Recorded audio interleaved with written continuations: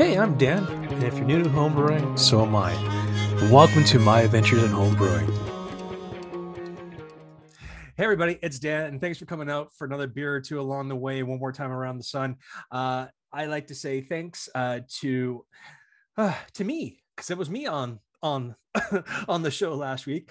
So as you saw that I did a Berliner Weiss. One of them actually turned out really good, and I am enjoying one right now, which is actually quite nice. Excuse me while I have a drink. And then I did one that I actually screwed up on. Yeah, live and learn, live and learn. So now I've got things all pre-planned. I'm going to do it again. I've got about 4 bags worth of frozen raspberries I got to thaw out and puree and get ready to put into the carboy with the wheat beer that's being soured by Lelleman's Wild Philly Sour Brew Pitch, whatever. It's the one. It is the one yeast I found where you have everything in it. You just dump it and go. Now I'm doing the other one. I'm doing, excuse me, is I'm doing an experiment with yeast from my friends from Escarpment Laboratories. I'm using the Berliner Brett 2. So it's supposed to do the same thing, but I got a feeling you might get a little bit of that Brett flavor in there because of it. So you have to stay in tune, and maybe I'll have to do a little bit of a taste test for some friends in the backyard, and we'll do that. And maybe we'll make a live show out of it. Because as you guys knew or know, I am switching from Anchor and I'm going over to Podbean. And with Podbean, I can do live call-in shows and also have guests on at the same time and talk to everybody. So let me know what you guys thinks. Yeah, I haven't had one too many. I just fall on my head one too many times, guys. It's all good. So this week we're very lucky because I joined a new online homebrew club called the Brewtubers, because they were kind enough to invite me to join, which is really cool. They're a great bunch of guys, and I have never seen such an eclectic wealth of knowledge anywhere in the homebrew world. These guys are fantastic, and we're fortunate to have Woodshed Brewing with us, Dennis Pinn. Dennis, how you doing, brother? I'm doing great. Thanks for having me tonight. I appreciate it. No worries. Thanks, man. So how about you tell us a little bit about yourself and how you got into it? Yeah. So again, my name is Dennis Pinn. I'm actually a phys ed teacher and coach. Live in Rochester, New York. About 5 or 6 years ago, a friend of mine actually turned me on to home brewing, and I'd never even heard of it. I was a big fan of the macro lager type of thing. And I had just gotten out of coaching football, which took up the majority of my time outside of teaching and being a dad, and was looking for something to get involved with. And he turned me on to it, and I was like, well, this is kind of interesting. So, you know, what does everybody do? You go to YouTube and you start researching and trying to figure out what's out there. So I started watching a bunch of guys. Unbeknownst to me, the club that I'm part of now, Brewtubers, that was a majority of the guys I was actually watching. And they're basically taking you through their brew days and taste testings and shipping beers all over the United States and having different people try it. So I started kind of, you know, your typical, got my first extract kit and turned out okay. And it wasn't a terrible disaster. So I was like, all right, well, this is pretty cool. So I started, you know, kind of working from that a little bit at a time, and then worked right into all grain, you know, this typical, if you're going to get into a hobby, you got to jump both feet in and figure it out and screw it up. So about 5 years ago, I actually got into this, and probably about a year and a half ago, really got into Brewtubers. And at that point, it was not a full online club. It was just kind of a gathering of folks that were basically throwing YouTube videos out, which I was not part of putting YouTube videos out at that point. And just kind of got into the club and got to meet a bunch of the guys. And as you said, they're unbelievable folks that are really welcoming to anybody that's interested. Anybody that has a question about brewing, you throw it out there and you get all kinds of different information. So Absolutely. Great group of guys. I mean, just on the other day, I put out a question because I have a glycol chiller and I have a bunch of lines. Some of the lines that came with my Spike Flex Plus were already insulated. Okay. So I have all these silicone tubes. I'm like going to these other ones. I'm like, I don't want them not being insulated because they'll condensate, they'll be funky or whatever else. And within 2 seconds, I forget who it was, but one of the guys just said, go to Home Depot. This is what you get. You're all good. I'm like, yeah, damn. It's amazing because if if you're not an expert in it, somebody else has either screwed it up and figured out how do I fix it, Yep. or they're an expert in it. There's videos out there. The president, Gary Main Brew guy, has actually done his own glycol build. He did the whole thing, built it all. Yeah, I tore apart an AC unit. He's got a YouTube video out there. So I'm jealous that I saw your post about the glycol chiller. I'm like, I'm clueless about it, but I'm super jealous that you have that. So yeah, I did a lot of research on it because a lot of the ones that I can get my hands on here in Canada, you have to buy submersible pumps to put in with it. And I didn't want that. I wanted something where I can program and then walk away. And I was able to find one made by Brewbuilt where it had, you can connect 4 tanks to it, 7-gallon tanks, wow, and all individual, everything's all internalized. So there's no need for extra pumps or anything else like that. It's all there. So then you do your glycol mix with, I did like 6 liters of glycol to the rest of it all water. So okay, I'm going to be fine because it won't freeze. Unlike what we did at the brewery where we kind of froze the beer in the break tank once. Oops. A little concentrated, went from being like a 5.2 to a 6.4 California common.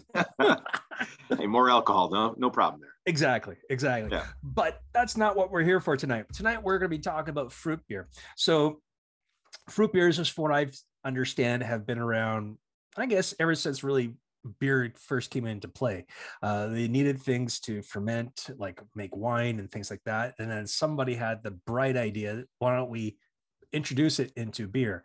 I don't know exactly one because even Mr. Google doesn't know that one. So I went from there. But my experience with making fruit beer is kind of hit and miss. What I've done before, I've made a blueberry cream ale where I let everything ferment out. Then I put in the blueberries and then I capped it again and let it go. And I did the same thing with the Berliner Weiss, except for the one that I totally botched. So I'm not exactly sure. Is it better to put it in with the actual primary, or is it better to rack off the fermented beer onto, say, a fruit puree or the fruit itself, and then let it go for a little while longer? What do you think? It's a very interesting question because I think different fruits do different things. I've talked to different people out there, and I'm not sure if you've heard about the biotransformation of hops. Yep. But there are some fruits. As I said, Gary, the president of the club, he's talked about some different fruits like mango will actually biotransfer. I didn't realize that. Really? And then, yeah, so you want to actually pitch those. And again, this is from his experience, you're pitching those during fermentation.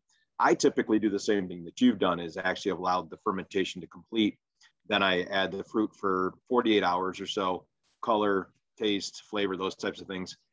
One of the things I do with my sour beers, adding fruit to it, I've actually added lactose. I found that the lactose actually kind of bumps up that flavor. The fruit kind of backs up the sweetness because you typically ferment that out. You get a secondary fermentation happening.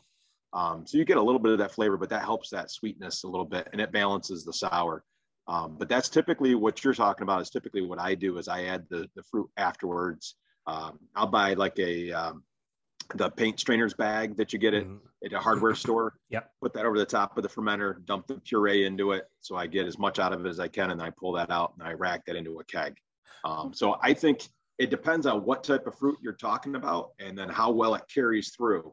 If you're talking about a watermelon, does the fruit carry through on that compared to a black raspberry or something a little bit more pungent? Okay. So I don't necessarily strain it all, because what I'll do is I'll like have it. I work at a brewery part-time right now, being a retired guy. I got to do something to keep me busy. Sure. So I work part-time in the brewery, and what we do when we make our blueberry saison is my boss will actually go to Costco. He'll buy umpteen flats of the Kirkland frozen blueberries, and at the end of the night when we're getting ready to do it all, he lays them all out in the bags so they'll fall all over the floor, let them all thaw out, come on the next morning, cuts them all open, and he has one of those big industrial immersion blenders. Yeah. Yep. It puts it all in a sanitized bucket, purees it all, and then dumps it in. Okay. And the reason why he does that is because he says anything that could be on them, like on the berries itself, once it's flash frozen, kills it instantly. I'm like, Right. okay, that makes sense to me. But he doesn't strain his either. He just dumps it all straight in because he says there's a lot in the skins and the seeds that not only give, say, character or sweetness for the beer, but it also gives off some kind of oil that helps, like say, the lactic acid or the lactobacillus eat a little to keep going. Okay. So I tried looking into that, and I haven't really. I don't know, but I trust him because he makes award-winning beer. So Makes I mean, sense. makes sense. So Yeah. when I do things like my blueberry or raspberry beers, I get frozen berries and then I'll thaw them out and puree them. But this time around, there's a company down in Florida called Aseptic Puree, Okay. Yes. Yep. and I got a bunch sent to me, but they screwed up. Oh no. They because I'm allergic to mangoes, Oh. and I got mango puree instead of the blackberry puree I was supposed to get. Oh, bummer. So it's all good. So I talked to them today. They're going to send me the one I need, and they're like, you can keep that one and do something with it, like make maybe a sorbet or something or whatever. Right. But we'll see. But I find that sometimes, even if you let the beer ferment out all the way, as soon as you introduce something new that has sugar in it, that yeast activates right away. Yep. And then you got to wait another week or maybe week and a half to make sure that it's all done again. There's a brewery here in Guelph, Ontario called Third Moon, and they did a guava IPA, which is like sounds really good, but they didn't let it ferment all the way, and people were getting can bombs where it was just oozing Oh. out like yeast and everything else. Yeah, that Yeah, that can cause a problem. Yeah, if you're not if you're packaging and you're not some way to pasteurize that yeast so it doesn't keep doing that, that's a problem. yeah. So, what do you think? Is it better to use say like things like we were saying that the purees or the frozen berries, or can you actually go out and just get fresh fruit and go from there? Or do you think you need to cook that down just to make sure if there's anything there, it gets killed? So the last one I did this past summer, a friend of mine had during COVID. Everybody's finding different things to do. Yeah. A friend of mine had a black raspberry patch in his backyard, Ooh. and he started picking. And he just noticed he'd never really done anything with them, and he started picking them and noticed he ended up with gallon bags just solid full, and he froze them. So I figured, you know what, if it's frozen, kind of like the flash freezing, that's what you're talking about is what I've done in the past is I bought the frozen fruit from a Costco, from one of those places, pureed it after it's come back from thawing.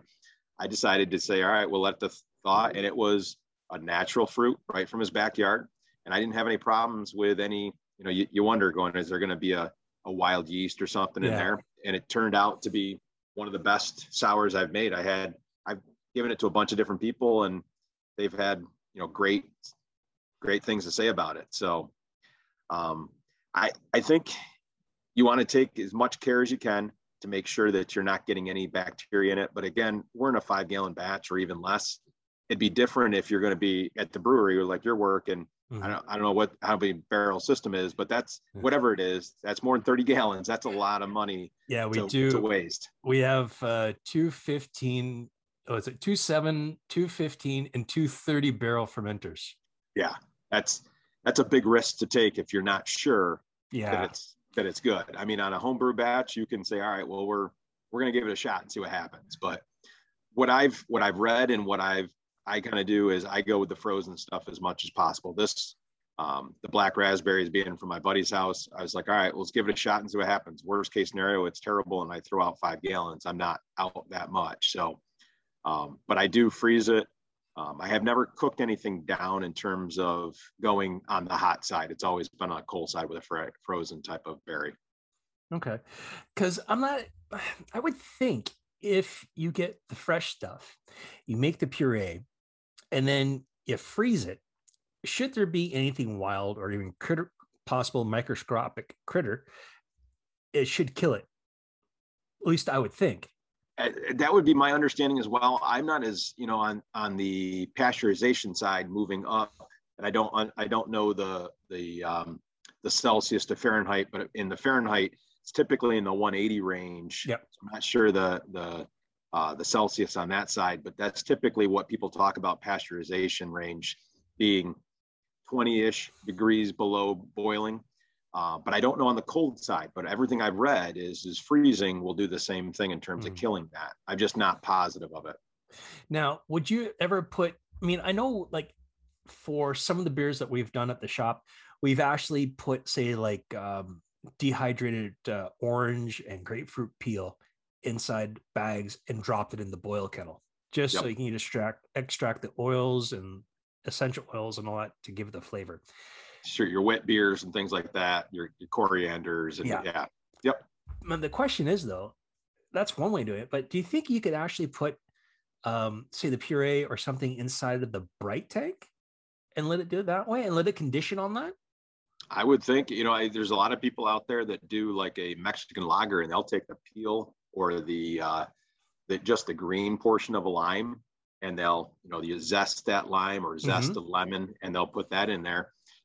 I've seen people do that in the boil. I've seen people do that in the fermenter as well to try to get some of that citrus character out of it. I've never heard of putting it in the bright tank, but that'd be interesting to see. Does that flavor carry through through fermentation into the bright tank, or do you need to do it in the bright tank to get that flavor out? Because sometimes it's pretty delicate. Yeah. Oh, well, seeing as I just got a bright tank, I might have to give that a try. It'd be interesting to give it a shot and see what it would actually do for you. Oh. BrewTuber episode coming. There you go. Lots of experiments. That's the cool thing about this hobby is there's so many different ways you can go with it. And as long as like we said, as long as you're not on the professional scale, you can really experiment and say, all right, well, does this transition to a professional size? Yeah. Or is it not worth the cost and the risk ratio? Is it not worth taking the shot? And that's one thing I'm learning. I mean, there's been like a few beers I'm like, yeah, no, and just dumped and not even thought twice about it, because I'm like, I'm not going to drink a beer I don't like, and I'm not going to serve a beer to somebody that I don't like. Yes. And if it doesn't meet my standards, it's gone. Yep. Now, are there any fruits you think that really shouldn't work in a beer? I mean, one of the things that pops into my mind, well, obviously it's durian fruit. That doesn't go anywhere near beer, but the idea of rotting flesh in beer just doesn't do it for me. No, it doesn't. Yeah, no. But would somebody say like lychee or like dragon fruit or anything like that? Do you think that might work? Yeah, you know what? As you start looking around, and I apologize to go back to sours, but that seems like or the Berliner Weiss and the sours, that's where most people are putting it. You start looking around, there are so many different combinations of different fruits out there that I would have never considered even taking a shot at. Just in the recent, just this past month or two, I had one that had coconut, banana, I think it was guava. It was kind of that tropical fruit type thing, but I would have never thought of the banana being in there. That's not really something I typically go to. You think of banana and Hefeweizen from the yeast, but not from the actual banana. So I guess my mindset on it is, if you like to eat the fruit and it's enjoyable to you, why not give it a shot at least in a homebrew size scale? Yeah, I guess it gives them more reason to try some grapefruit and things that combine together, drop that into a beer. But is there anything fruit wise do you think really just should not go inside of a beer? That's a tough thing to say, because I think it's so open to what people's styles are. I think it's when you start talking about serving a beer to a person, you get into, is it a personal preference that you like it? I have this conversation with friends of mine all the time in terms of they don't like a brewery. And I'm like, well, what about the brewery don't you like? And they'll get into their personal preferences about some of the flavors. And it's like, well, that's your personal preference. That's not everyone's. Is there a fault in the brewing? Is there off flavors? You get medicinal. What are those types of things? So I guess when you start thinking about what types of fruit shouldn't be used, I think you can get into that of, is that a personal preference to the fruit, or is there an actual purpose of not using that fruit? Does it cause some off flavor down the line that you may not, when you eat it as a fresh fruit, does it cause an issue when you got into fermentation? Because that could be an issue. I don't know of any fruits right off the top of my head that would cause that type of thing. I'd like to play with cherries. I would like, there's some things I've never done before. Some of those fruits that you don't even really think about, I wouldn't mind trying and seeing, and just to experiment and see, does it cause an issue down the line that you don't even anticipate with fermentation? Because that's a whole nother chemistry piece that you're not sure of how it's going to react. I thought I left high school chemistry like 20 to 30 years ago. I never thought I'd be back into it. It's amazing because working in a school, we have chemistry teachers, and I went in and I said, all right, I need help with water chemistry. They're like, what are you talking about? And I explained what I'm doing. And I'm like, I should have paid more attention in chemistry class because I didn't. And I wish I had. I actually got the, I have the yeast, the hops, and the malt books out of the 4 that the Brewers Association, I guess, sponsored and put out. The one I didn't get was the water chemistry book. Yeah. Because I looked at it and I'm like, oh dear God, no. There's a lot of chemistry there. Yeah. My mind was just melting looking at it. But that's neither here nor there. Right. Are there I know that like a lot of people use, or I should say, a lot of breweries, when they come time to make their beers and things like that with fruit, they use they use citrus like orange, lemon, lime, or grapefruit, or pomelo, pomegranate. Yep. But then they also lean heavily on the berries like cherries, blackberries, blueberries, raspberries, strawberry. There's one here that does a strawberry rhubarb saison, was actually really nice. But I'd be kind of curious to know, or what you think. There are some people who use things like apple or pineapple or things like that. To me, there's acids and sugars in there that might not necessarily go well with like a malt flavor or something else like that, or may have an adverse effect on the conversion of sugars and starches when it goes into the boil, or when you move it into the fermenter or whatever else. It may have an adverse effect even on the yeast. So that's where I get a little concerned when I'm doing with fruit puree, just fruit in general. I just usually stay within my wheelhouse and don't really necessarily delve too far out of what I know, or at least what I know works. Right. And that's the thing, is if you test something and you're like, it's reacted well and I like the product I get, you have a tendency to go back to it. So right now, in terms of what I typically do, I have a strawberry rhubarb. I call it berry and barbs. I'm kind of working on that process. I don't get enough of the strawberries out, so I keep playing with it, but it's fresh rhubarb out of my yard. Nice. I like it. I liked what I got out of it, but it wasn't exactly what I wanted. So I'm continuing to play with that.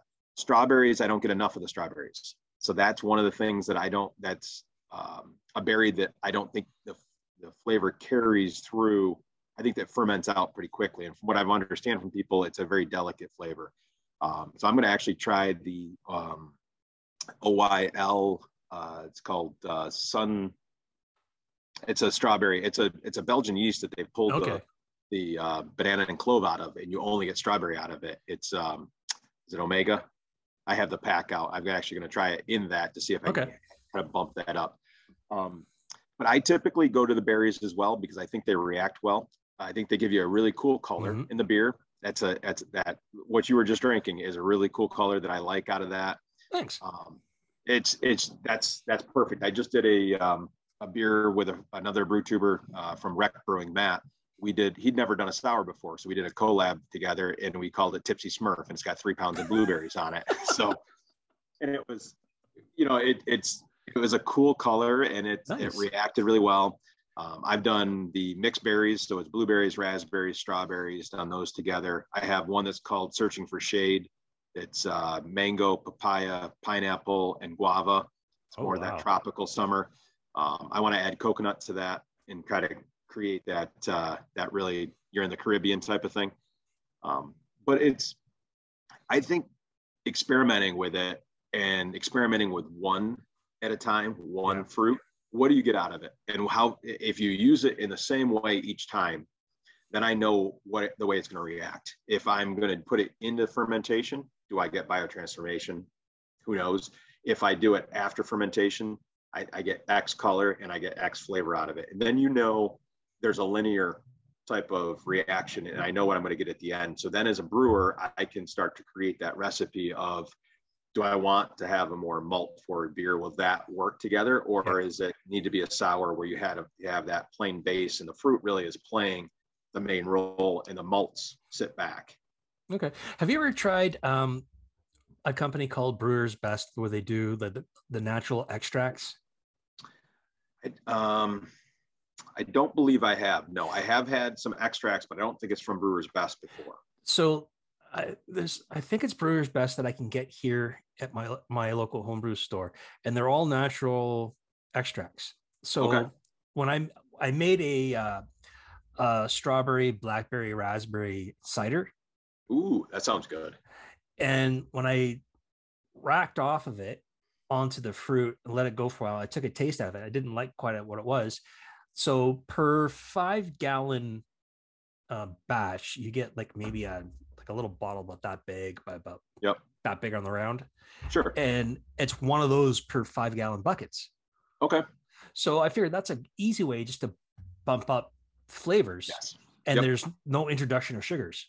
Right.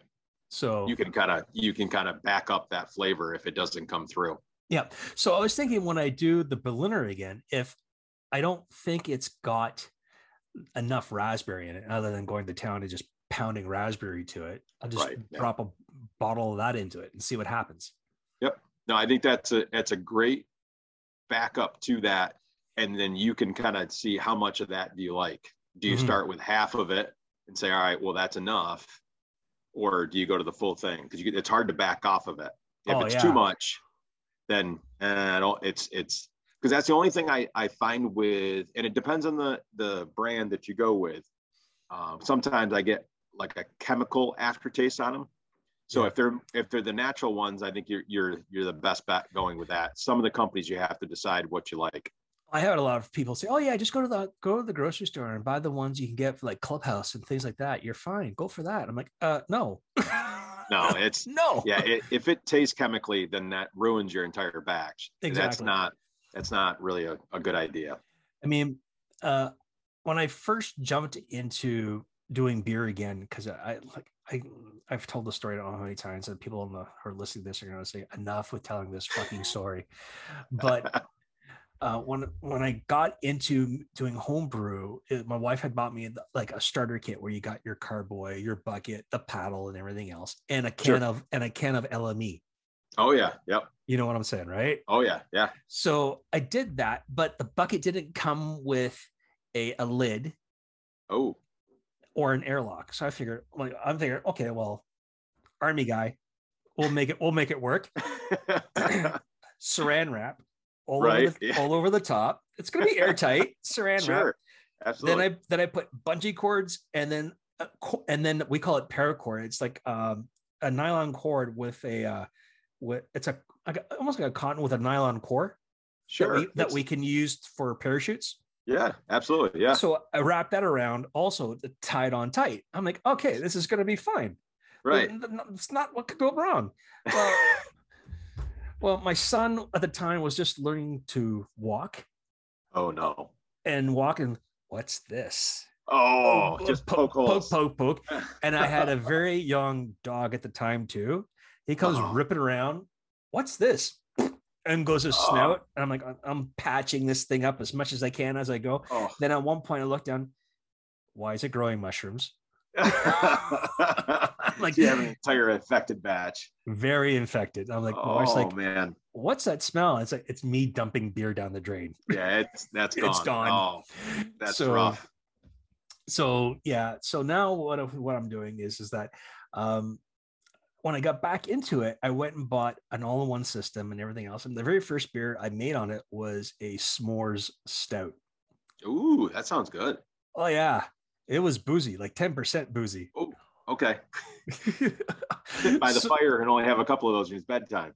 Yeah. Well, a lot of people are telling me like, well, if you can do things like that, you should do tinctures.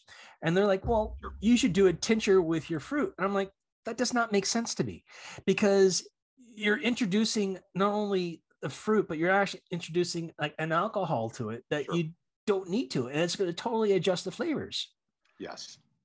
Yeah. So, You're going to get typically people will use some type of neutral spirit for those tinctures, a yeah. gin or a vodka or something like that. But you're obviously raising the alcohol in it, and you're going to change the flavors of those. I mean, it's one thing if you're doing a bourbon barrel aged something, and you're adding the wood chips into that, and you're following that follows.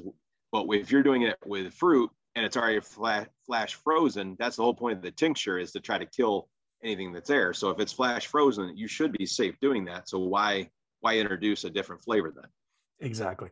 I mean, I did a tincture for a barrel aged stout I just did. Thank you to the guys at Escarpment Laboratories once more for giving me the yeast to do that. And I hope you're enjoying the beer that I gave you guys. These guys are fantastic. They've said to me that anytime I want to do an experiment, they'll give me the yeast to do it. Oh, that's awesome. So they're fantastic. And I plug these guys religiously because don't get me wrong. Dry yeast is fantastic depending on what you want to do with it. Yep. I just find I get better results by using liquid yeast Yep. because one, I just got to let it warm up, shake it up. I don't do starters. I just dump it straight in, and I've had fantastic success. That's good. Yeah. So as long as it's not too old and your viability is there, you should be all set with it. Exactly. And the guys seem to send me the stuff that is perfectly good, in good shape, and relatively brand new. Some of the stuff they sent me has been like they just harvested it, packaged it, and sent it out. So which is like can't get any fresher than that. And they're in your area too, aren't they? Yeah, they're about 5 to 6 hours from where I live. Okay. Are they Canadian? Yes, they are. That's what I thought. Okay. So if you ever heard in Canada are they? Guelph, Ontario. Guelph, Ontario. Okay. Guelph. Okay. Guelph. And you're in Ottawa, am I correct? Yes, sir. Okay. So Rochester, it's basically Toronto is just basically north of us. Mm-hmm. I know where Rochester is. Okay. You just crossed the pond, right? Just crossed the pond, my guy. You're making me sound like where I grew up in the Maritimes. Yes, bye. To all my friends who are down home, hi, how are you? Yes, I'm making fun of the accent. Trust me, it's taken a long time for it to get pounded out of me. But yeah, no, but I find like on a really hot, nice summer day, a good fruit beer goes a long way because they're usually pretty low ABV. You really are. You're typically going to be somewhere in that 3.5 to 5%. Yeah. So a sour, a wheat beer that's got fruit added to it, which are things that I enjoy. Although those are perfect summertime beers. That's right up. You got the shandies that add the lemonades to it. So it's all kind of in that same 4.5%. You want fruit during the summertime. You want low ABV. You want something that's a dry on the finish. That's a quenchable type of beer. Nice. All right. Is there anything you want to like stress that anything you found along your travels for doing fruit beers that you think, even if it's mistakes you made along the way, that people should be aware of? I guess, as you get into the blogs and start reading, and it's more on, I guess, more towards your Berliner Weiss and your sours, people get a little out of control with oxygen. And if you read the Milk the Funk wiki and you get into those types of things, there's a lot of stuff out there where people are like, you know what, you don't have to. Like when I first started, I purged my fermenter when I had I used Good Belly, Good Shot. It's a probiotic to pre-acidify my wort, and then I kind of go through the brewing process. But I think people freak out over every little thing, and I think if you sanitize, keep everything clean as best your ability, and just use basic good common sense in terms of your brewing practices, you're gonna be fine. I think people go over the top sometimes. So I think if you just stay within your realm and don't go too far outside of it and take one step at a time and kind of figure out what works for you and then kind of work off of that. Don't don't go off the deep end Right. and adding all these things at one time. So one thing I've learned is you can't then reproduce what one of those 18 things that you added the thing that you liked. Mm-hmm. So if you add one thing at a time, you can say, all right, well, this was a yeast, or this was a fruit, or this was a fermentation temperature. Then you can go back to it and say, all right, well, I reproduce that. I like this, but I want to amp up that. And then I can change it and do those, and maybe use small batches, do 1 or 2 gallon batches, and say, all right, well, then I can play around with it and I can brew more often. So that's been my kind of background with it. And it's, I want to make this massive beer, and I can't do that. And I got to back up and try to figure it out. So I think if you're taking baby steps as you're going through it, it's probably the best I have. Usually come by about October, November. I'm making beer for the winter, so I don't have to be outside. Right. So yeah. At this point in whether you're in the States or in Canada, in this point of the country, I was brewing that Tipsy Smurf I was telling you about. It was 3 feet of snow outside in February that I was doing it. And he's in South Carolina with his garage door open. And I'm like, you suck. Yep. But then again, 3 feet, I would take 3 feet of snow over like 6 feet I get here. Oh gosh. No. Yeah. At the very least, I guess my chilling time is much quicker because I use the snow and I have a pump and I run the water through the snow. So I guess that's okay. But there's been a few times where I've put the beer into kegs and I've cold crashed just in a snowbank, pack it around the keg and just let it be for like the day. And it's done. It works, right? Well, sub-zero temperatures. Yeah, I hope so. So anything else you want to pass along for tips or tricks? I think if you get on YouTube's, that's the best thing I've found is get out there and ask questions. I think people are really interested in interacting with people on YouTube's with your comments. Mm-hmm. And people, for the most part, are really generally, what I find with brewing, more so than I ever would have thought, is people are really open to sharing. These are mistakes I've made. These are things that I would do. You would think in a creative type of thing like this, as someone gets something that's good, they kind of want to, this is mine. People are really welcoming and open and want you to be successful. Absolutely. This is like one of the best communities for a hobby I've ever been in. I mean, I've had my own photography business and it was so cutthroat. Like you reach out for help from somebody to help you out. No. Or what's in it for me? Or like, I'll help you, but this is what's going to cost you. And I'm like, well, what the hell? In the craft beer world, and at least in the homebrew world here in where I live, the breweries all help each other. All the guys in the craft in the homebrew world, we all help each other. I mean, there's the odd person who like you're like, I want nothing to do with you, but that's here nor there.